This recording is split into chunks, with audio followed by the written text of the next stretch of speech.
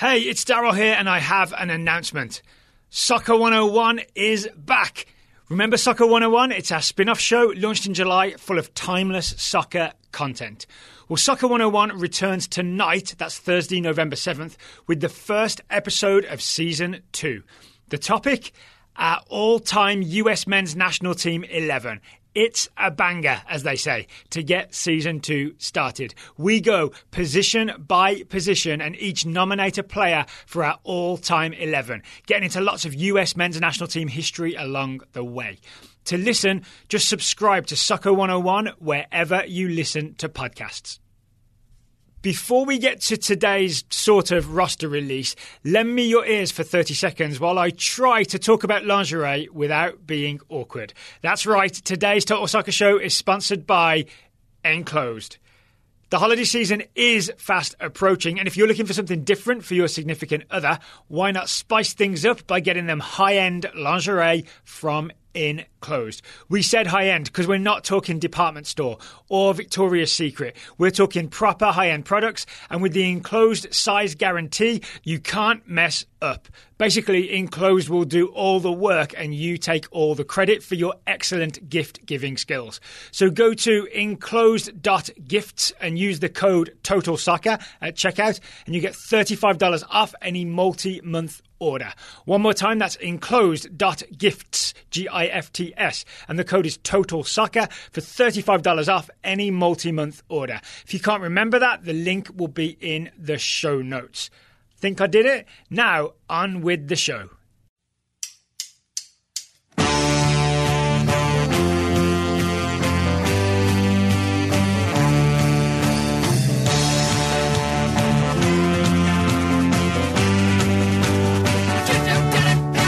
Hello and welcome to the Total Soccer Show. My name is Daryl Grove and I'm joined by a man who's full of performance-enhancing drugs. His name is Taylor Rockwell. Hello. Hello. I wish I were. I wish I were fully medicated. The medication is worn off, which maybe explains if I sound a little stuffy nasally, that's why. A little nasally. Just got a bit of a German cold. Yeah.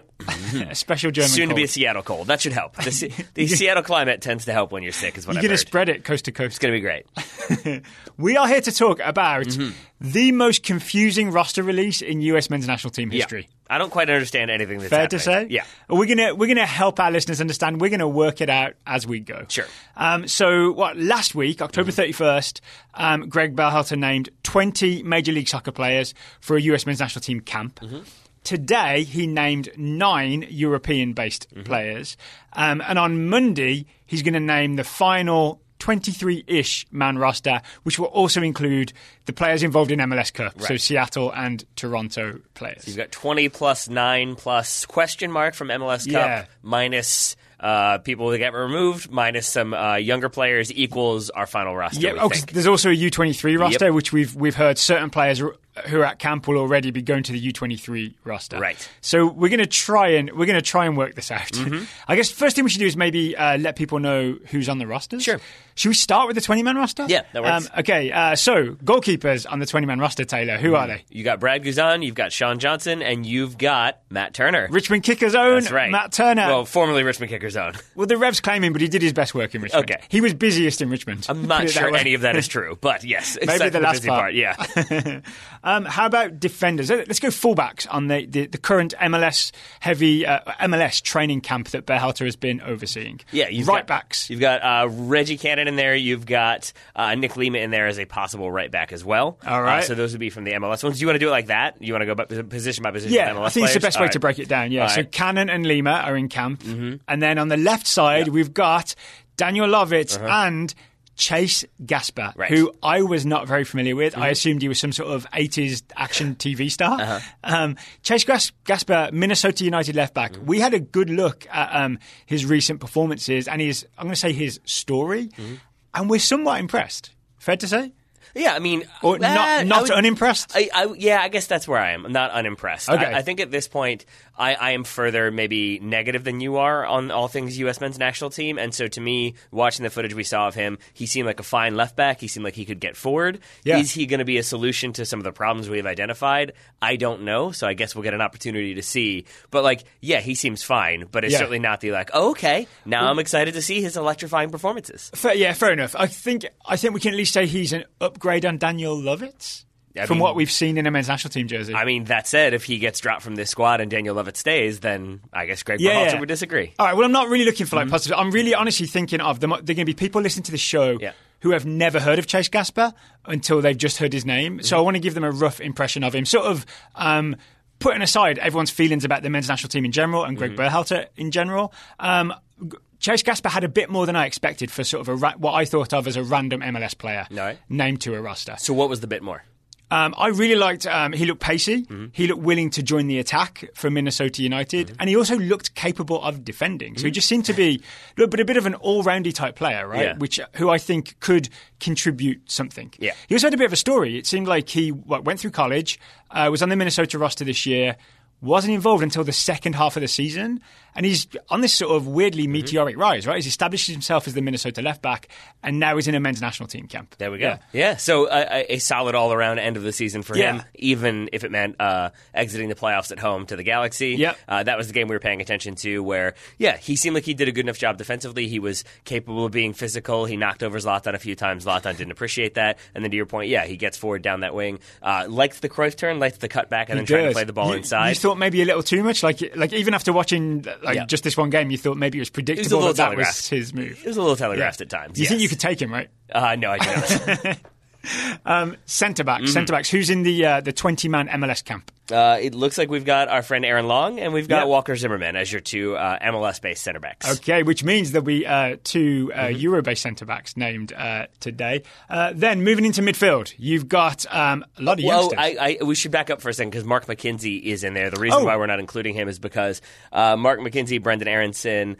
Georgi Mihailovic, Jeremy Ebobisse, and Jonathan Lewis were all included in this U20 roster, but I guess U20 roster? In this 20-player roster. Yeah. But then we know that they're going to be departing to spend time with the U23s for Olympic qualifying. Brian Sciaretta has confirmation of that. Yeah. Right. So that's why Mark McKenzie is theoretically a center back, but that's why we're not including him in this sort of round of position assignments because we know he's going to be gone. He's not going to be with the senior team. Okay, moving up to, let's call it the number 6 role, the sort of defensive midfield or more likely tempo-setting Greg Berhalter role. Yep. It's Will Trapp and Jackson Yueill. It is. Come on down, guys. But Michael Bradley, likely to be included, but is one of the MLS Cup players. We'll get to them a little bit later on, but worth noting that. Yeah, so it seems like it will be Yueill and Trapp maybe battling it out, or it has been battling it out in camp. And maybe they both stay on the roster. Yeah. Maybe we see more of Will Trapp, not getting playing time, but still being involved, and Jackson Yueill being the one who deputizes for Michael Bradley. But we expect it to be Michael Bradley and then some combination of Yueill and Trapp. And then, like you said, Brendan Aronson and Georgi Mihailovic are in that 20-man camp, but they'll definitely be going to the U23s. The one guy who looks like he might have a shot, he's on this 20-man MLS roster and might have a shot at the final roster, Sebastian Lletget. Sebastian Lletget is there in midfield. Yep, as your possible number 10 then. In terms of your number 8, we don't know for sure because no one in the 20-player camp seems like they would fit that responsibility. That's true, that's interesting. It seems like it's going to be mostly Europeans and possibly Christian Roldan. Yep. So then we move to your more attack-minded players, and we would assume that it would be on the left wing, Paul Arriola and Corey Baird. Those guys are in the roster? Yep. And then Gyasi Zardes of the 20-player MLS-based would be the center forward. And then that's kind of it in terms of the attacking options. Because we quickly mentioned them. Jonathan Lewis is on this roster. We'll go to U23s. Jeremy Ebobisse on this roster. We'll go to the U23s. Right. So there's your 20. That's like a base group that Greg Berhalter has been working with. Yep. I'm actually not sure. I can't remember the location, but he's been working with them in camp in preparation for this Canada game. Right. And then today. Today we got 9. It was going to be 10. It was going to be 10. Euro-based players. We'll quickly run through them, just the names. Okay, it's Tim Ream, Serginho Dest, DeAndre Yedlin, Alfredo Morales, Weston McKennie, Christian Pulisic, John Brooks, Josh Sargent, Tyler Boyd. We think number 10 would have been Zach Steffen. Apparently he has knee tendonitis. Interesting. And so he's out. Mm-hmm. Yeah. I'm slightly confused by that one because, we literally talked to Zach Steffen this weekend. We saw him. He played. He seemed fine. We didn't see ice on the knee or anything like that. Tendonitis is overuse as far as I understand it. So maybe that's the case, that it just kind of like flared up in training, and so they've decided not to give him a go this time. But my assumption is going to be that he's going to be starting this weekend for Dusseldorf. So that'll be interesting. Yeah, I guess if he is... Oh, that's weird. If he starts for Dusseldorf this weekend and then isn't on the roster. Because it's worth remembering, as Daryl often points out, these are competitive games. This is the CONCACAF Nations League, so it does matter. This is a very important game because if the United States does not get all 3 points against Canada, they're in a spot of bother. They'll be finishing second at best in the CONCACAF Nations League. Yeah. So to not include him is a bit of a head scratcher. So we're going to assume we're going to go benefit the doubt. Take it at face value. It must be injury. Yeah. All right. So Zach Steffen not included. Do you want to talk about who else wasn't included, or do you want to talk about who was included? I guess we should probably focus on the ones who were included and get to the absentees later on, because we can kind of fill in some spots that we've already talked about. For example, we think based on the numbers that we've seen, this means that Tim Ream is probably going to be more of a center back than the kind of left back becoming a center back. And I actually think seen in the past. The big evidence for that is that there's no Matt Miazga. Right. So one of the 4 centre backs will probably be Tim Ream. So it'd be Ream, Brooks, Zimmerman, Long, your four final centre backs. And I feel like Brooks might be the one I'm most excited for of all the players we're going to talk about, just because he has been injured so frequently for the U.S. that it's nice to see him back in there. We have our kind of first choice, in my mind at least, starting centre back, finally included, just not going home. We'll see what happens this weekend. Yeah, please stay healthy, John Brooks. Please stay healthy, John Brooks. And then this is where your defense gets, as I said, more rounded out, but also at the same time slightly confusing, because we would assume DeAndre Yedlin is going to be competing for that right back spot, which leaves Serginho Dest as potentially a right back, potentially also a left back. Yeah, and if he does play left back, then it changes the shape of the entire US men's national team, right? Because it used to be it was Tim Ream or Daniel Lovitz being left back. Then when the team goes forward, that left back becomes left centre back. You can't ask Serginho Dest to do that. And if you do, it's a waste of Serginho Dest's talents, right? Exactly. Serginho Dest is all about getting forward from left back. So I think we might see a US men's national team with 2 attacking fullbacks. Maybe that's the big change Berhalter's going for against Canada. It's possible, but haven't we seen that before? We saw it against Mexico and Uruguay. Not so good against Mexico. Decent against Uruguay. Yes. A Uruguay team who sat off. If Canada press, I have my concerns. But it also means we have, if everybody fits in right now before we have cuts and everything, we have 3 right backs and 3 left backs, which maybe also shows that Berhalter is maybe experimenting with that position and trying to get some things sorted out there. Again, that we only have 4 center backs, not including Mark McKenzie, to me means he's going with more conventional / attacking fullbacks than one who's going to stay home the whole game. Here's my guess is that Chase Gasper doesn't make the final roster, but is in this current camp as almost like a stand-in for Serginho Dest, in that he's a more attacking left back. That makes some sense, right? And then also maybe he's someone who we might be interested in the future. I think so, but I also kind of like that logic makes sense and then is simultaneously frustrating to me, because if you're going to bring in an attacking fullback because you want to see attacking fullbacks as an option, and if he performs well, then why take him out just to have Daniel Lovitz there, where you know what Lovitz kind of brings to the equation? I might be wrong. Maybe the final roster is Dest and Gasper. I don't think you are. And there's no Lovitz. I think Lovitz is in quote-unquote the group. There it is. Exactly. That's kind of what it all comes back to. And then some of the other names, as I mentioned previously, we didn't have as many number 8s from that, like the 20 MLS players. That's where we think this gets filled out a bit more, because Weston McKennie coming in, Alfredo Morales coming in, they most likely are going to be the players who will be competing or like alternating spots there. Let's talk about Alfredo Morales. Sure. In the past, people had suggested maybe Alfredo Morales, and we'd thought he's a little too aggressive sometimes, and like his passing is slightly wayward. We've recently been converted to the Church of Alfredo Morales, and I would say, 1, we watched him play and we're really impressed with his combativeness in midfield, and 2, I would say the game against Canada, I would take overly aggressive versus the sort of timid midfield performances that we saw against Canada. On yesterday's show, we had the question. We want some punch. Yeah, that's why we had the question yesterday about which former national team player would you love to bring back to have in their prime, and my answer was Jermaine Jones, because I want a bit of fight, I want a bit of steel in that midfield. Alfredo Morales brings that on and off the field. We saw him in the post-match presser. He just stared straight at the reporters, did not blink, and he was like, "Yes, I want to call," or whatever. I like anyone who gets aggressive with Alexis Guerrero. Yes. I'm fully in favour of. He kind of silenced him. That's no mean feat right there. So I think if he can silence Alexis Guerreros, that means he could probably silence some Canadian opposition. Yeah. And then to your initial point, what we saw from him in Dusseldorf, he puts out fires, he can knock people off the ball, certainly, but then he fits in with their tactical system of sometimes he drops in. Yeah, so as like a left center back, so then the left back can go forward, but then other times he's a number 8, other time he sits in and plays as a number 6. He has a good relationship with those around him in the midfield, and I saw more diversity in his game from that derby win over Cologne, and it did make me more excited to have him in this roster as well. So we're very happy that Alfredo Morales is on this roster. We certainly are. Anyone else worth talking about there? I guess Brooks, we're happy to see. Christian Pulisic is an obvious inclusion, right? And obviously the form he's in, that's a reason to maybe be excited about Pulisic's inclusion. Josh Sargent. It's Sargent and Zardes, right? We don't think Altidore is going to be healthy. We don't think he's going to be healthy for MLS Cup, and we doubt he'll be healthy for US men's national team. Brian Schmetzer said that basically it's like the last game of the season, it's the biggest game of the year, so they expect Altidore to feature somehow. That said, so maybe Toronto have him on the bench as a maybe late game changer, maybe. Yeah. That said, I think Greg Vandy said it's very unlikely. Josie Altidore said it was very unlikely. So we shall see. But even with that said, even if he does play, if it's like 15 minutes or 20 minutes at the very end when Toronto are trying to make something happen, I don't know if that then means, and now going to national team camp and start against Canada. I mean, I'm a big Josie Altidore admirer. I think he's our best striker, even with all the excitement about Josh Sargent. I don't want to half-fit Josie Altidore. No. I want 100% fit Josie Altidore or no Josie Altidore. Yes. Yeah? So I agree with that. I don't know if I agree with the inclusion of the player we have listed as number 9 because I keep forgetting him. The 9th player included, Tyler Boyd. Yeah, so there's a quote from Berhalter that these 9 players are included because they're playing well for their clubs. No, he isn't. No, he isn't. One, he's mostly not playing for Besiktas. And 2, he played, a Europa League game against Braga. We went back and watched. It was a rough old performance from Tyler Boyd. It was. Since the last international break, Besiktas have had 4 games, 3 in the league, 1 in Europa League. Tyler Boyd has only played that Europa League game when it seemed like they were sort of resting some starters. They're bottom of their group. They have not won. They're not doing well in the Europa League, so that seems where they're sort of like, all right, whatever. We'll just put some guys in to give other guys breaks.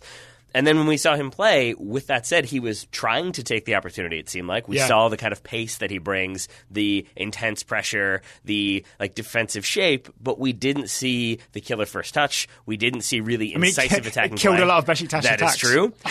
And instead we saw him be a little bit hesitant at times. There's the one where he ends up hitting the post, which seems like it's okay. Like, he's involved in the attack, and he gets a shot off, and he hits the post. Like, ideally that goes in, but at least he's there. But if you watch it, it's like a defensive miscue. He runs through and essentially misjudges when the ball is going to bounce, and then he has to stop and wait for it to come back down before he can try to loft it instead of powering through and getting his timing proper. So that was upsetting, but more upsetting was that it felt like his control was loose, and when he would retain the ball using his speed, he would then sort of do a lot of different things every single time. So it never seemed to me like he was like, he's been told, get down the wing, beat the defender, and cross the ball in, or cut inside, or move inside and help with possession. He seemed to be doing various things at various moments, which to me means he wasn't doing any one thing particularly well. He looked like he was running around kind of confused. Yeah. And he looked, whenever the ball came near him, he would rely on pace to make up for heavy touches. Yeah. And then he'd just be using his pace to take him into areas he didn't plan on going into. It was just wherever the ball went, he would run after it. And to your earlier point about Chase Gasper,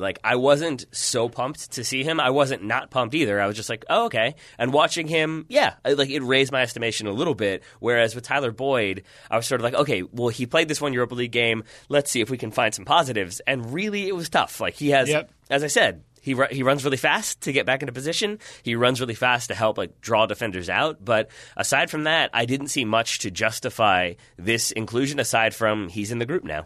Hey, Daryl here, jumping in with a possibly interesting update. While we were recording this episode, Tyler Boyd was playing for Besiktas away to Braga in the Europa League. He started on the left wing, not the right wing, and he has himself a goal. They're currently losing 2-1, but Tyler Boyd scored a goal where he arrived on the right side of the box, faked like he was going to shoot, cut back, and then finished near post with his left foot. It was a nice finish, but in the build-up, he had one of those miscontrols we've been talking about. And I've since watched chunks of the game just to see if this was maybe a Tyler Boyd extravaganza, and I'm afraid it wasn't. There are still the same things we've been complaining about were happening in this game away to Braga. But he does have the goal, so at least there is that. Okay, so before we get to an ad break, I want to just focus on Tyler Boyd for maybe another 30 seconds. Sure. I feel slightly embarrassed about how excited I was about Tyler Boyd when he had those initial Gold Cup games. So I guess my question is... we were. I appreciate you saying that, but it was definitely both of us. My question is, who's the real Tyler Boyd? Is it that he's... Would you like him to stand up? I would like the real Tyler Boyd to stand up. Is he that exciting player that we were all really pumped for early in the Gold Cup, or is he this guy who just looks not good enough to play for Besiktas, and the Besiktas coach seems to agree? A bad Besiktas at that, by the way. Right. Or is he just someone who's had a little downturn in form and there's good stuff around the corner? I'm going to say, similar to what we were talking about with Christian Pulisic yesterday and how you've got to have a little bit of belief to find that form, and then once you have that form, if you continue to have the belief, you continue to play well. It does seem like Tyler Boyd was a very central figure for Ankara Gücü, who was maybe told, just go try stuff. This is the other Turkish team he was on loan to last season. Yeah. And now that he is maybe being given more specific instruction or is trying to find his way in that Besiktas team, he's not the top banana. Yeah, and as a result, you're not seeing that level of I'm just going to try stuff and make stuff happen. Instead, it's I hope this works. And instead of being determined in your action, if you're hopeful that your action works, right there you're sort of not having the belief that you need to make things occur. But that's never going to happen for the US team, right? He's never going to be the guy that we say, hey, you're the main man, go do everything. No. So he's more going to be the trying to fit in kind of start guy. On the wing, cut inside, shoot with your left foot. Oh, I'd also say that I think you maybe made this point when we were just chatting off air earlier, that in this possession type team, the guy with the bad first touch is not necessarily the guy you want, right? If we were a sit deep and counter-attack type team, then Boyd's pace and some open space would be a pretty deadly combination and it would create chances, right? But maybe he's wrong for our current setup. Who is the Dusseldorf executive that came in and talked to us for a while that I hope to have on the show? Lutz, I cannot remember his last name. I can't remember his last name either. Yeah. We'll put it in post. We won't.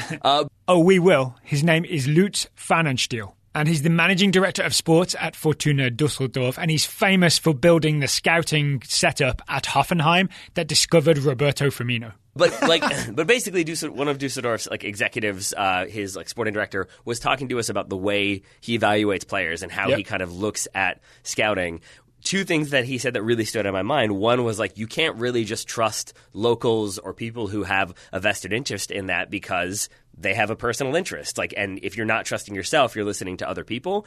And the other one was just that you've got to see what that player brings and how they fit your system and your style, and the little moments that you see that you can then see as okay, that's the seed that could be planted that could lead to that player really fitting in. And I tried to use both of those in looking at Tyler Boyd, and I didn't really see it. To your point, if you're trying to play a possession, quick build up, quick passing, that requires better control, and it doesn't necessarily mean that you need really, really, really fast, wide players. You need players who can be in the right space at the right time and be technical enough to help facilitate attacks. I don't know if Tyler Boyd is either one of those, which again has me confused as to why we're seeing more of him than we are other players who could be playing there. I think Jordan Morris will start. Yeah. Right? Yeah. All right, before we talk more about this roster and the exclusions, there are some exclusions to definitely talk about, including Mr. Octavius. Today's show is sponsored by HelloFresh. HelloFresh is America's #1 meal kit. They give you easy, seasonal recipes and pre-measured ingredients delivered right to your door. All you have to do is cook and enjoy. So, maybe if you were going the cooking model of Tyler Boyd, you're just going as fast as you can, you're trying to make it happen, you're just kind of throwing stuff around, you lose an ingredient, this one, you put in too much of this, you end up with a product that's okay, but it's not quite what you were going for. Yeah. And then the reverse of that would be, but maybe you're a little bit too prepared, you're a little bit too concerned about everything, now you're slowing everything down, now it's taken a really long time. You don't have either one of those concerns with HelloFresh. Exactly. With HelloFresh, you can easily prepare your meals in just minutes, 30 minutes to be precise, because you've got seasonal recipes, pre-measured ingredients, delivered right to your door. It all happens so easily to make it all very simple. The best part of it is it all comes in the box with the recipe, so it's not as if they're sending you 20 ingredients one week, 9 ingredients from Europe another week. Why would you do such a thing? We've got about 3 ingredients are busy this weekend, but we might include them on Monday. No, all in one box, all the ingredients you need, as we said, pre-measured with the recipe cards. You cannot go wrong. And speaking of those recipe cards, you're not going to have any head scratchers. You're not going to have any 2-star ingredients that maybe just fit because they're part of the plan. No, my friend.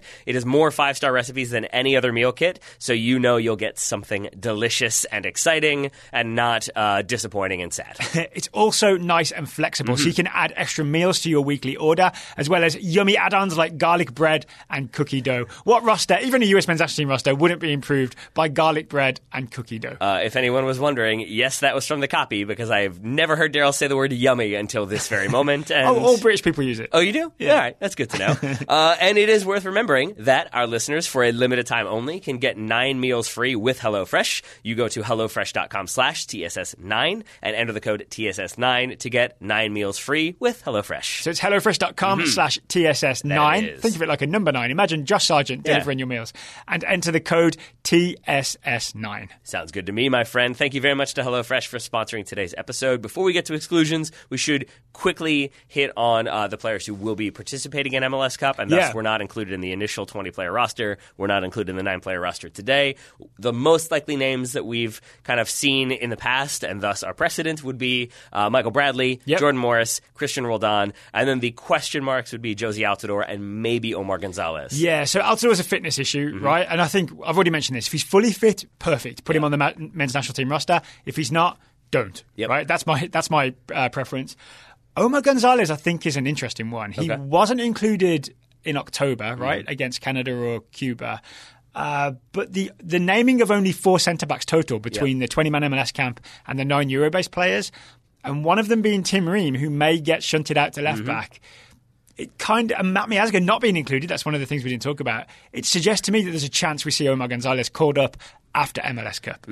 I mean, it's possible. Like, I don't really know one way or the other than to say that it will make people's heads fall off. I feel very confident in saying that It just has too many own goal October 2017 Curva feels about it, right? Yes. So maybe Omar is included. I'm guessing that the first 3 I listed are the ones most likely to make it: Bradley, Morris, and then Roldan. Roldan would be a bit confusing, though, because, as we said previously, we've got Alfredo Morales who can play the 10, play the 8. We've got Weston McKennie who can play the 8 and also the 10. So to bring in another number 8, and not have him in the camp where you're getting all the reps, it would make sense if Christian Roldan were in the 20-player camp and had been training and getting the repetitions and was getting even more familiar with the system. But to kind of bring him in after MLS Cup, along with all these other players, suddenly it makes less sense. Especially if someone has to miss out, right? But they're not going to name any of the Euro players and have McKennie or Morales miss out, right? I would assume not. No, so it'd be interesting to see, or it may be that we just get a bigger than 23-man roster on the Monday, and you have, because Will Trapp was on the bigger roster but not involved in the last 2 games, right? So we could end up with something like that. More likely is Roldan plays, because Roldan seems to keep playing under Berhalter. If you're someone who doesn't want Michael Bradley or Christian Roldan to be playing against Canada, then the best you can hope for is a big 50-50 in MLS Cup where they both get sprained ankles. Yeah, I mean, that is worth noting. It's a big game. Injuries can happen. Maybe there's fatigue. There's victory parties. Maybe some of these players don't make it. But my guess is, as we said, of the 25 are going to go to the U23s. So you've got 15 there. You've got the 9 Euro players coming in. Now you're at 24. And I'm going to guess 3 players from MLS Cup, you're at 27. Maybe it gets pared down a bit more from there. But I'm going to say that's where I'm comfortable leaving it in terms of how much we want to kind of limit this roster size. Yeah, that's fair. All right. And can we just say, very excited for Jordan Morris to be on the roster, given his recent form. Oh, absolutely. Yeah, I mean, he is a bright spot in what has been a not bright year for the U.S. men's national team. And that extends to the frustration people have felt with the players who haven't been included. Yes. We've alluded to a few. We've kind of mentioned a few, but not really hit upon them. Let's go to some of the omissions, starting with Matt Miazga, a player you mentioned previously. Yeah, so as I understand it, there's no injury. He played this weekend. There's just played for Reading this weekend. There's just Matt Miazga is not in the preferred list of centre-backs. I'm going to assume, based on the only addition is John Brooks is now healthy. So it seems that John Brooks has knocked Matt Miazga out of the U.S. men's national team roster. Yeah. I think if you're going with the left center back play with a left foot, right center back with a right foot, and then the depth chart there, it seems like it's John Brooks with Tim Ream behind him, and then the right side maybe is Aaron Long and Walker Zimmerman right now. Yeah, and I would guess Long is ahead of Zimmerman in terms of who Berhalter would start. Yeah, and I think the point that you made previously was about Long's speed, making up for the lack of speed from, say, Tim Ream. Yep. I don't know how fast John Brooks is compared to Aaron Long, but I'm going to guess Aaron Long is faster. Long's faster, yeah. And when you're up against Jonathan David and Alphonso Davies, those are two quick guys. I think Aaron Long has to start this game just because you need someone who can go pace for pace. Do you have any concerns about that? Because it's like Aaron Long has been in the camp all week. Now you bring in John Brooks. They don't have much familiarity. I don't know if they've ever played together for the national team. Do you have any concerns about the two of them not having the chemistry you might want? Yes. Okay. Is the very short answer. There we yes, go. I do. There we go. So that does make me confused as to why we didn't see Matt Miazga. We assumed he would be in there when we kind of came up with our 10. He also didn't start against Canada, right? So there's true. definitely a clear thing of maybe this isn't the guy to face the pace. Yeah, I think the point you made in previewing or reviewing, or maybe both of that game, was that it seems like Tim Ream is the one that's trusted, or at least was trusted in that squad, to be the kind of ball-playing center back to have the ball at his feet, and then Aaron Long was there to make up for his lack of speed. And so I think if you're going with a not exactly pacey center back, it seems like Matt Miazga is behind Tim Ream and then also behind John Brooks. Yep, yeah, that feels about right to me. The other big absence, the one I disagree with the most, Dwayne Holmes. I agree. There is no Dwayne Holmes on this roster. I agree that he's not there, and then I also agree that it's a problem. Yep. I mean, I really feel like the way that we said Alfredo Morales brings a bit of fight, Dwayne Holmes brings the same fight, same energy, and a bit more sort of creativity and forward movement with verticality. The ball. Yeah, verticality. Like he. One of the things that I didn't always love so much about Gasper, and again, comparing a central midfielder to a left back is not fair, but there were a lot of moments when Gasper I felt like could go forward and instead just sort of like, oh, there's pressure, I'm turning around and playing it backwards. With Dwayne Holmes, we routinely see him under pressure turning and trying to move the ball forward. It's not a lot of square passes or drop back passes. He seems to try to create stuff, even with limited space and limited opportunities. He still is trying to make things happen in the middle, and that's something I want to see from the U.S. central midfield. How is he behind? Is he behind McKennie and Morales and Roldan? Or is he behind Pulisic and Leggett? Or I guess the answer is all of them. I think it's all of the above. I do think so, because it seems as though from past press conferences, Berhalter sees him as more of a 10 for the U.S. than as a number 8. We know Christian Pulisic is playing. I disagree with, because he's played past weekend he played right wing for Derby County. He's played number 8 as like part of a 2-man defensive midfield, but getting forward for Derby County. He's played number 10 for Derby County. He can really play any midfield position. Maybe I'm like reaching here, but if I'm trying to see what Berhalter's talking about, my guess is that for Derby, we see Dwayne Holmes as a more like mobile but further forward like midfielder. Like not to say that he's like a forward or anything like that, but he seems to be more involved in the attack. Whereas a thing Berhalter has talked about with Weston McKennie is his ability to like stay deep but then arrive late and contribute to the attack that way. And maybe with what Dwayne Holmes is for Derby, Berhalter sees that as being more of a number 10 for the U.S., whereas he wants a kind of like ranging number 8 who can be physical, be defensive, but then arrive late to help facilitate further attacks. But Dwayne Holmes could do that. That's my argument. He absolutely could. I really would love to have a long conversation with Berhalter about why he ranks Holmes behind. I'm sure he would players. be just as excited to have that conversation as you. The sarcasm in your voice tells me otherwise. Oh, you got that? Yeah. You got that, I did. Yeah, so I think Dwayne Holmes was the one who we were both looking for once that list was released. To not see it there was a little bit sad. I did have that like slight, I knew it was not going to happen. I was 100% sure it was going to happen, and yet part of me was still like, but maybe Tyler Adams? Yeah. But maybe Tyler Adams? So Tyler Adams is back training with RB Leipzig, has not even made the bench yet, so it's fair that he's not going to play international football. Tim Weah still not back with Lille, so Tim Weah still injured. That's why we're not seeing him. And then obviously there are none of the other like usual suspects when it comes to players that Twitter wants to see included. So no, say, Julian Green, no Andrei Novakovic, that type of thing. No big surprises on that front either. Anthony Robinson, I'm sure, will be named to the U23 squad. Yeah, agreed. Yeah. Okay, so the big question is why? Why? People are going to be very confused. We've spent like 29 minutes explaining what's going on here. There's a 20-man camp that's been going on. There's 9 Euro-based players that were named today. And then there's the guys from MLS Cup that could be added to the roster afterwards. Right. Why didn't US Soccer and Greg Berhalter just wait until Monday, name a 23-man squad, and do it like normal? I don't know. Okay. That's really my answer. I do not know. I've tried. We've talked about this. It doesn't make that much sense to me. I have some ideas. The only thing I can guess is that you want the 20 there who are domestic, not doing anything else, so we'll have them come in. So they're available, basically. Yeah, they're available, but we want to get them as many reps as possible. We want the system to be much more fluid, that we don't want to see as many, like, the actual wheels in the brain turning. There's actual wheels in there. I don't know if you knew that or not. Yeah. Like, that's the way it's been at times, so I think if you get players more reps, more time together, the idea is then that maybe they play a little bit faster, a little bit more fluid, but then you said I don't know, but that is the reason, well, right? The reason is he wants this, like, almost more club-like atmosphere or club-like amount of time he gets to spend with players. Oh, yeah. and this was his opportunity to get hold of the 20 MLS players who are out of the playoffs and so are basically available, and spend a load of time with them working on the system. Yeah, that's that what he makes wants sense. to do. I don't understand the 9 players today. That's the thing that's throwing me, because it's like, if you've got the 9 who you're announcing today, but then after the weekend, we're going to know which of the MLS Cup players are going to be fully fit and ready to go. So then you're still going to have to announce that, or you're still going to have to announce the final roster or the final rough squad. So why not just wait until after the weekend? Because there's also a chance that maybe one or two of these players picks up an injury. That's true. And now Dwayne Holmes is included. Yeah. Let's cross some fingers there.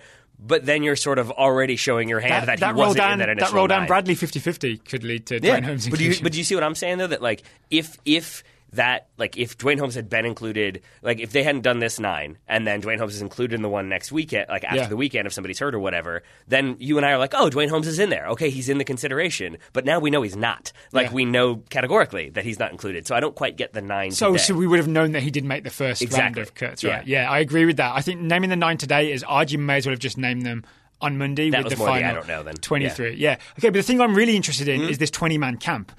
Like, there's a reason to have the 20-man camp to work with those players. But to your earlier point about Brooks and Long, it doesn't help the chemistry of the two centre-backs, for example. And it may prejudice Berhalter's selections to give favour to the guys that he got to work with in the 20-man camp, when the only reason they're available is that they and their teams have failed to make MLS Cup.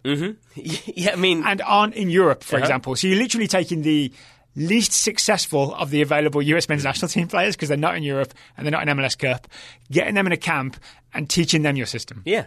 I mean, again, like, yes, I understand how that makes sense on paper, but then you look at the names that you've brought in, those 9 who are going to be coming in. Most of them we would expect to start at least one of these games. Of those 9, several of them could be like outright starters, like against Canada.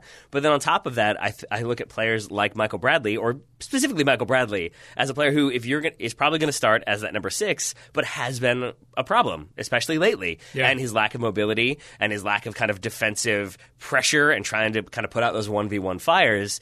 You would expect that Top geometry. Yes, that's true. But if you had him as 21 players, I know you can't because Toronto are in the final, but like you could give him more repetition so that he kind of gets, okay, I've got to change this approach. Okay, I've got to do a little bit more of this to kind of have these 20 players having this camp, and then Michael Bradley comes in and it's like, oh, Michael Bradley, just play exactly the way Jackson Ewell was, who is younger than you and more mobile. It's not going to work, and it's going to be problematic in my mind. But what if Ewell's been killing it in the camp, but then he's just replaced by Bradley? Yeah.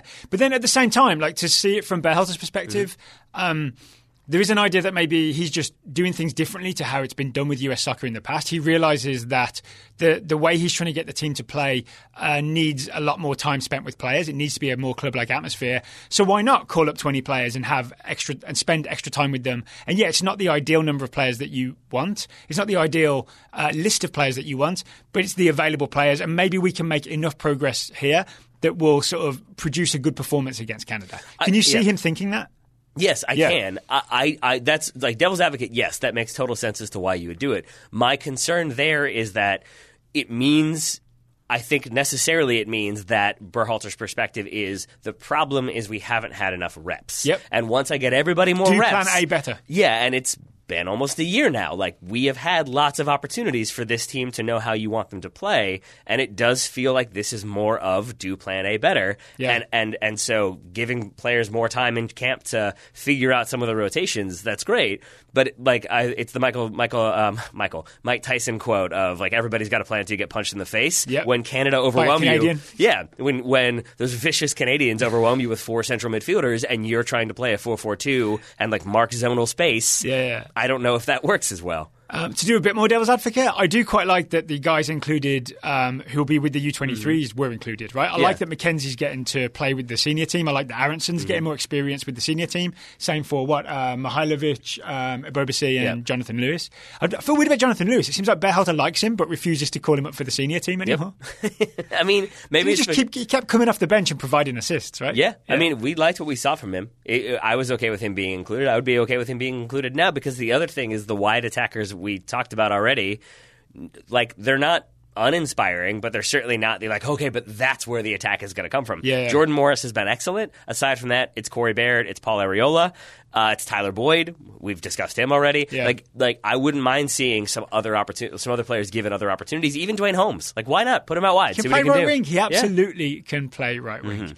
Okay, I feel like we've exasperated ourselves. We've explained as best we can the complicated process that US soccer is going through here. Yes. You think that's fair? I think so. Yeah. I think it is. All right. Can I, before we Yeah, what do you need? were you going to move on to the U.S. women? I was going to move on to our Fubo ad read and then the US women. All right, let's do Fubo first, and then I have a couple more things to say about the U.S. men, and then we can go to the Fubo. Or then we can go U.S. women scouting. That work? Okay. So, as you I think may I got us there. as you may have deduced, today's show is sponsored by Fubo. Fubo is the only streaming service that is soccer focused. How do you think people figured this out? We got some geniuses Okay. listen to the show.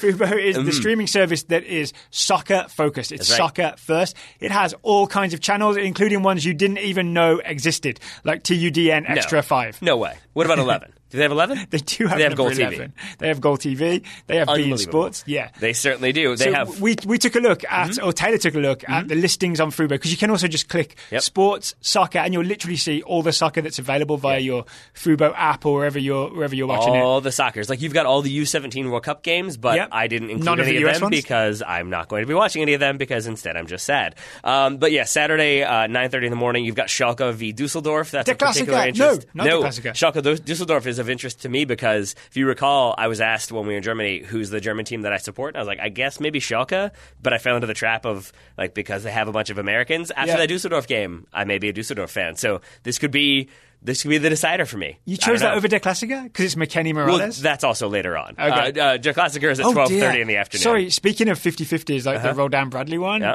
there could end up being a McKenny Morales 50-50. See? And we lose all our Euro-based number 8s. Let's not talk about that. Let's Yeah. instead just say, Schalke Dusseldorf 9:30 Saturday on FS2 and TUDN, 12:30 in the afternoon. Der Klassiker, Bayern hosting Borussia Dortmund. That one's on FS2. So it will be the assistant coach, Hansi Flick, will be in charge of Bayern because Niko Kovac is gone. Isn't that also Harvey Weinstein's pseudonym? Hansi Flick? It sounds like it's Hansi Flick. It's more Louis C.K.'s. pseudonym. Well, that's it. Yeah. Well done.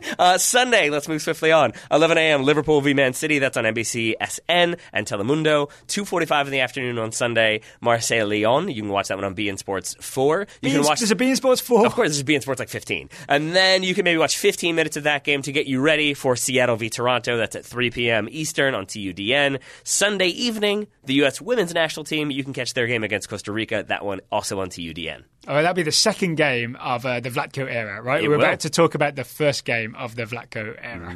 But before we can talk about that, we have to talk about the fact that if people would like to get Fubo and get it at $10 off their first 3 months, they can do so by going to FuboTV.com/TSS. That is FUBOTV.TSS. Nope, didn't even get there. FuboTV.com/TSS. How about that, Derek? I will definitely put the link in the show notes.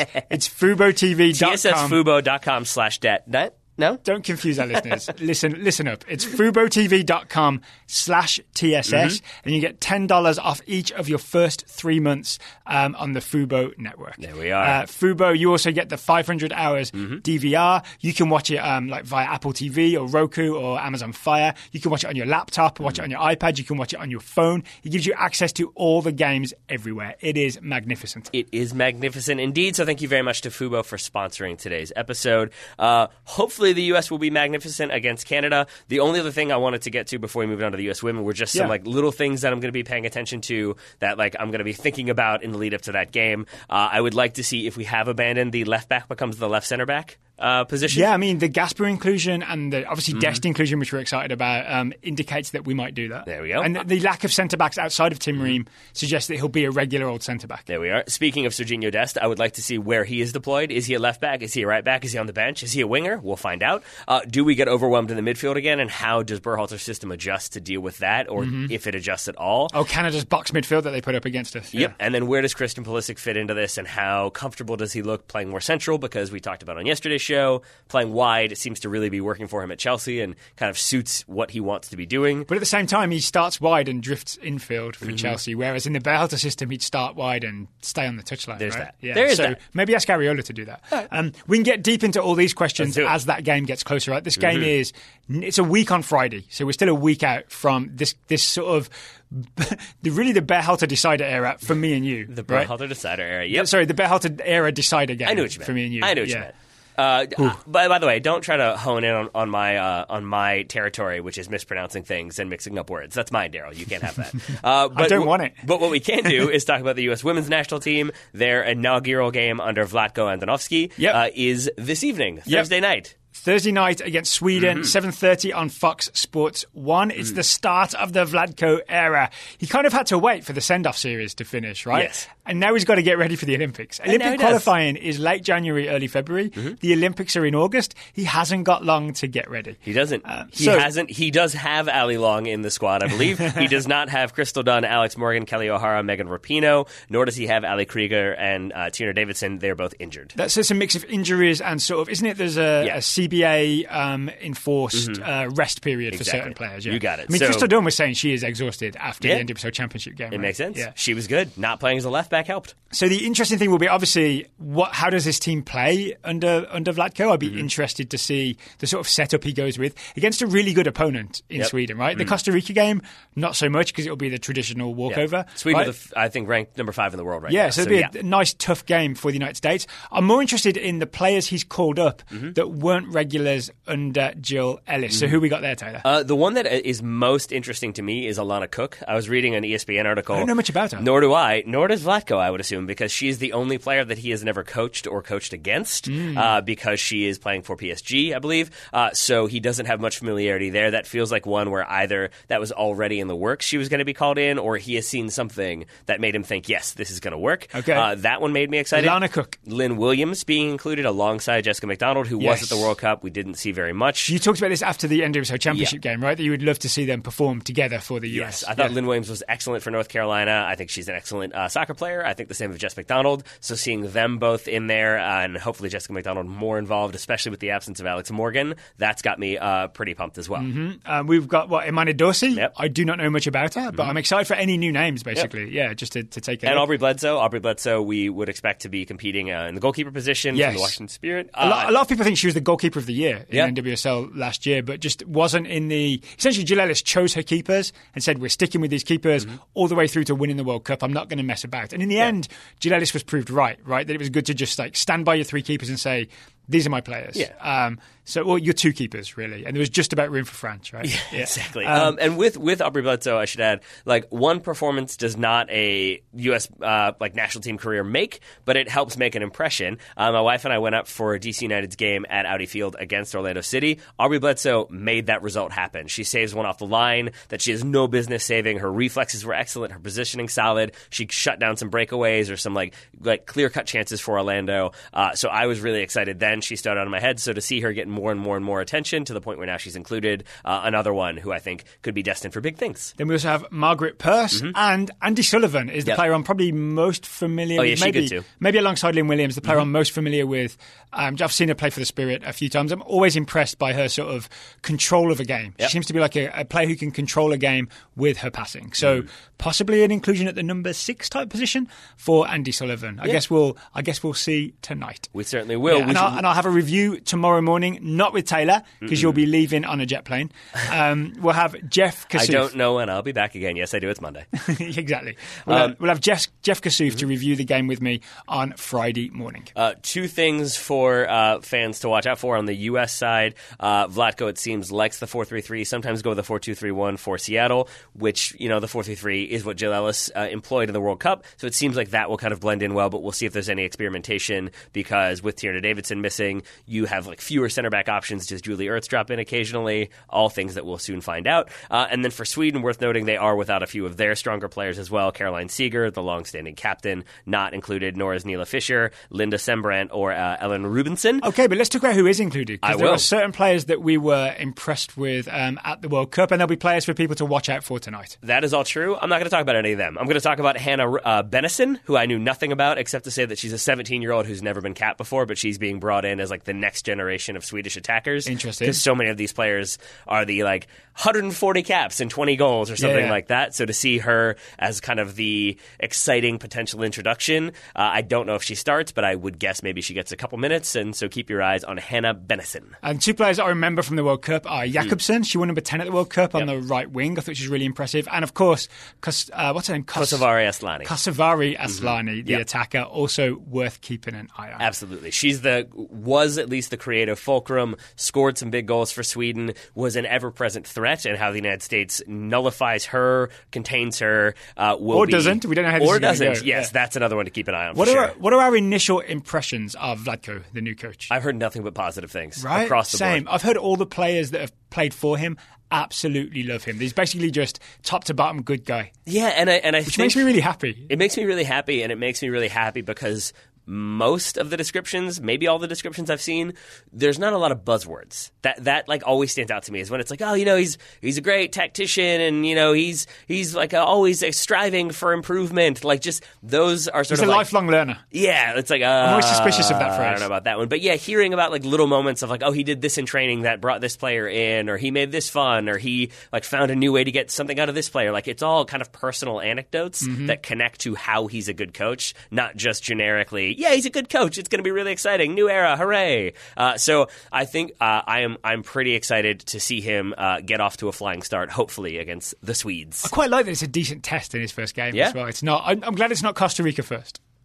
I mean, I think he maybe would prefer Costa Rica first, but yes, I take your point.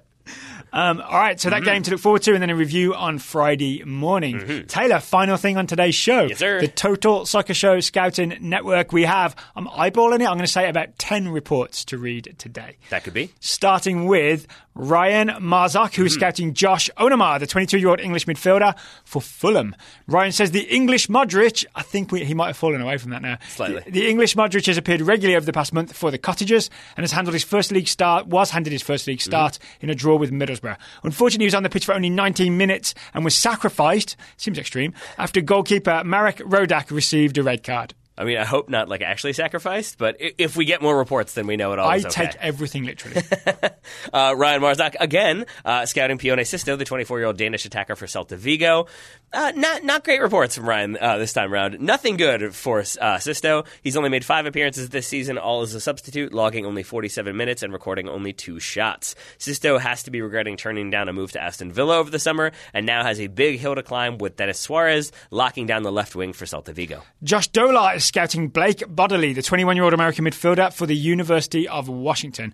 Josh says Blake Bodley has been the go-to man. 8 goals and 5 assists for the number 1 ranked Washington. 4 of his goals have been game winners, and he's provided a few game-winning assists as well. He also is in charge of the free kicks and penalties, which are both ways that he got his brace against San Diego State, and was twice named the Pac-12 Player of the Week. Daryl, have you ever been named the Pac-12 Player of the Week? Not recently. Okay, not recently. That's good to know. I do spend a lot of my time on the East Coast, though, so.